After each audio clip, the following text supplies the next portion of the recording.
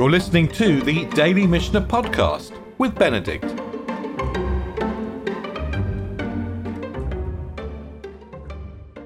So we're dealing with questions of partnerships and questions as to how you can establish an eruv without actually establishing it yourself. And we can see that when there are going to be many people involved, maybe the whole city's involved, maybe many people in an alley or in a courtyard, it's going to be really important to be able to do this without physically doing it. And that's the question that the Mishnah, the last Mishnah of chapter 7 addresses. And this question of how we establish these eruvim without physically doing it, this question of agency will spill over into the next chapter, chapter 8. And the Mishnah brings two examples which seem to be completely identical. And I would say that we had trouble understanding this Mishnah on Thursday. This is one of those Mishnah which is, I would say, practically incomprehensible without looking at the commentators. And maybe that tells you something about the style of Rabbi Yehuda Nasi. But let's just read over it again with fresh eyes. Noten adam ma'alach envani v'lanachton. A person gives a coin, a coin, to a shopkeeper or to a baker, so a professional person. Kadeshi skelo eruv, in order to acquire a share in the eruv. So he hands over some money. And this is Divrei Rabbi Eliezer. This is according to Rabbi Eliezer. Now, so far, what have we done? Well, we've handed over some money. But we haven't bought any produce. We've handed it over to a shopkeeper or baker. Maybe if we'd been given back some produce, we could make a kinyan on the produce, and then we could contribute that produce to the eruv. And we learned before that in order to take possession of a movable object like a loaf of bread, in the legal structure of the Mishnah, you take possession of an object by lifting it. Handing over money for it doesn't confer title transfer. So it's quite unusual. I think English law is probably different. I think English law, if you sign a contract and you transfer funds, you probably can acquire rights to the object. Anyway, in the law of the Mishnah, the transfer of money is absolutely irrelevant. The way you acquire title is by lifting up the object. And in this case, we haven't lifted up the object. So we don't have title over whatever the shopkeeper or the baker might make. And that's why the sages are going to say, V'chachamim omrim lo zachulo ma'otav. His money doesn't acquire a share for him. In other words, he might have handed over the money to the shopkeeper, and maybe he's got some kind of forward contract on a loaf of bread, but he hasn't got a forward contract on an eruv. But, and there's a but, umodim, they agree. Umodim, bishar kol adam, they agree with all other kind of men. This is other men other than shopkeepers and bakers. So just an ordinary guy. Umodim, bishar kol adam shezachulu maltav she'ein ma'arvin l'adam ela midnato. With all other cases, his money may acquire because one only prepares an eruv for someone with their consent. And the Mishnah seems to be talking here about a slightly different situation. Rather than giving the baker a coin and asking him to contribute some bread to the eruv, I'm going to just go up to an ordinary guy in the street who's not a baker, who's not a shopkeeper, and I'm going to give him some money, and I'm going to say, look, I make you my agent to establish my share in the eruv. You are now my agent. So you go and take that money, you get the bread, you take possession of the bread by lifting it up, and then you contribute it to the eruv. So you take the money as my agent rather than as my vendor. And that seems to work because, according to the sages, we need someone's consent to prepare an eruv. They give consent by handing over the money, appointing the agent, and telling him to go out and do whatever is necessary. So these are one case is a vendor case, doesn't work. The second case is a agency case, and it does work. But Rabbi Yehuda is going to object. Or he's not going to object, but he's going to restrict. Amar Rabbi Yehuda, Bameh Devarim Amorim. Rabbi Yehuda is going to say, oh, hang on, what are we talking about here? What case are we talking about here? Be'eruvei Tchumim. We're talking about an Eruv Tchumim, a Shabbat border Eruv, an Eruv that deals with the 2,000 Amot boundary.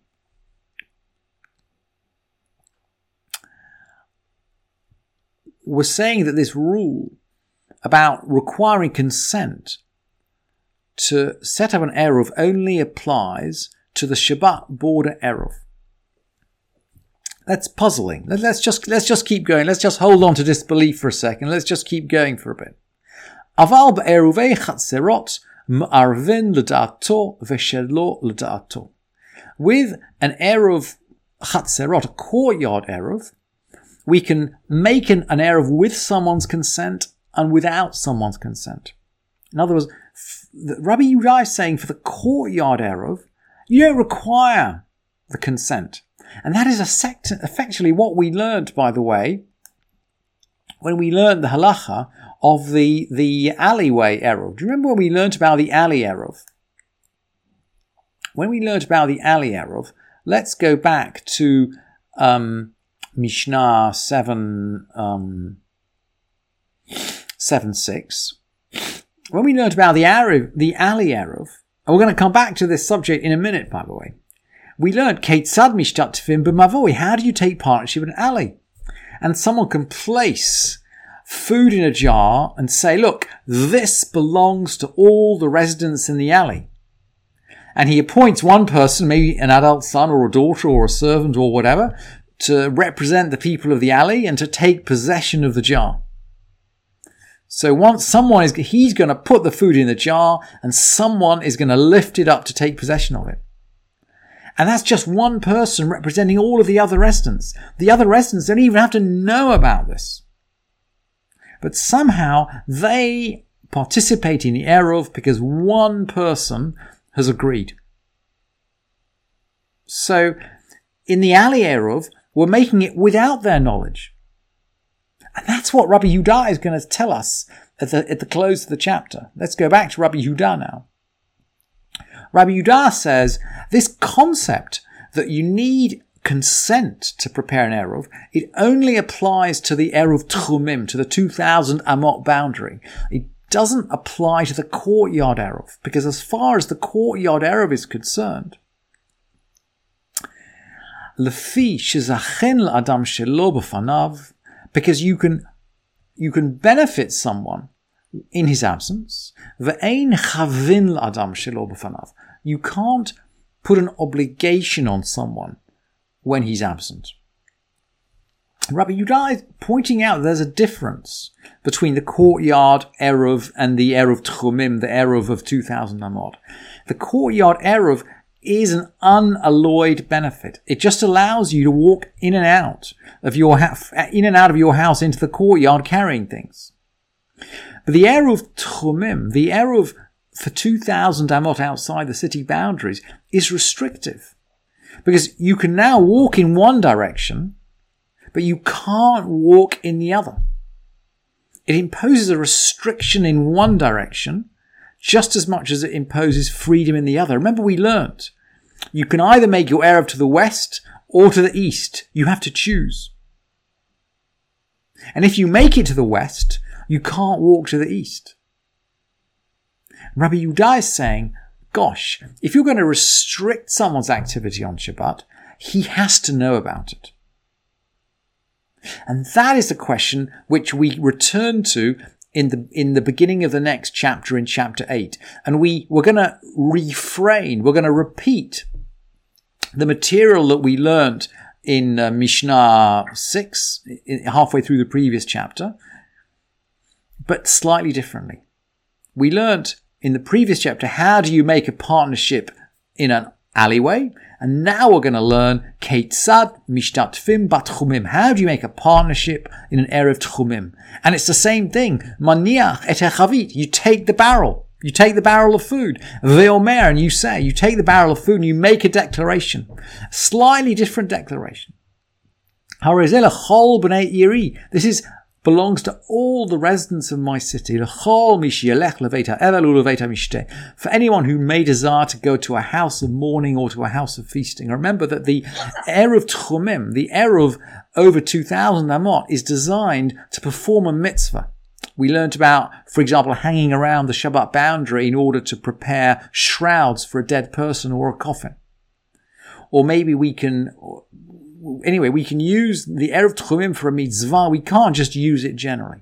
And the Mishnah is going to sort of make that clear in a tangential kind of way.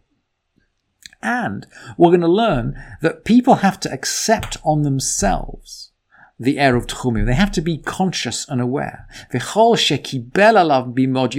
Someone has to know while it's day that they're going to run with this Erev. Mutar, if they know during the day, mutar, it's permitted. They don't have to physically participate in the food in the barrel, but they have to know. Mishetechshach asur. If they found out about it after dusk, it's forbidden, it doesn't work. She'ein Eruvin mishetechshach. Because after dark, we can no longer make the Erev. For some kind of, we've talked a lot about the importance of intention and knowledge. It turns out for some kinds of Eruvin, intention and knowledge is necessary, and for others, it's not necessary. Let's just go learn one more Mishnah, which is again a parallel to the Mishnah that we learnt earlier, after we learnt about the Erev in the alley. A couple of Mishnah later, the Mishnah asks, how much food do we need in that barrel? And now we're going to ask exactly the same question. Kama hu shiru, how much food is necessary? And the answer is the same. Mazon shtei sudot l'chol echad. Food for 2 meals for each person. And each person seems to be, we talked about this at the last chapter, we seem to be talking about really food for one person, or at least for one person that participates up to a certain quantity. We're not talking about food for 2 meals for everybody in the town, because that will be a gigantic quantity of food in that barrel. Now, Rabbi Meir is going to say, weekday food, what kind of 2 meals are we talking about? Weekday meals. Mazono, l'chol, v'lo l'shabbat. Divrei Rabbi Meir. It's weekday food, not Shabbat food.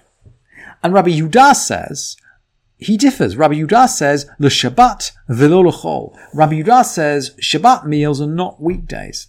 But the Mishnah adds, v'zel hazeh mitkaven lehekel. Both intended leniency. So, it seems as if Rabbi Yehuda thinks that Shabbat meals are smaller than weekday meals. Because we got 3 meals on Shabbat. We got many, many different dishes. So we might need less bread at each meal. And Rabbi Meir thinks, well, Shabbat's great. We eat more. We might even eat more, maybe even there's a larger quantity of dishes that will require more bread. So Rabbi Meir thinks Shabbat meals are big and he wants to be lenient, so he says weekday. Rabbi Yehuda says, no, Shabbat meals are small because we have 3 of them. So he's going to be lenient too, but he'll say Shabbat. And then Rabbi Yochanan ben Baroka is going to actually give some real quantities. He says not less than a loaf that's purchased for a pondium when the price of wheat is 4 seah for a seller. That works out about 6 eggs on a sort of cost ratio of 50%. And Rabbi Shimon says 2/3 of a loaf when 3 are made from a cov, and that works out at about 5 1/3 eggs. And half this loaf, that's 3 eggs or 2 2/3 for Rabbi Shimon, is a size prescribed for a leprous house. If you stay in a house where there is tuma, where there's tzarat, you can acquire the tzarat by staying there long enough to eat a meal. So the question is, well, okay, what size meal is that? And apparently that's half the size that is required for the eruv. And then half the size again, chatzi chetzia, half the size, lifsol et ha-gviata, disqualify for one's body. That's in terms of actually eating food that's tameh. Generally, you have to, if you're going to acquire tumah yourself by eating food that's tameh, you need to eat a certain quantity, and this is half of the half. And we haven't got time to explore that. I'm way over time, sir. But I put the basic calculations out on the source sheet, so you can analyze them later if you want. And we'll return to more of these questions as the Mishnah develops over the rest of the chapter. Thank you for listening to this edition of the Daily Mishnah Podcast with Benedict.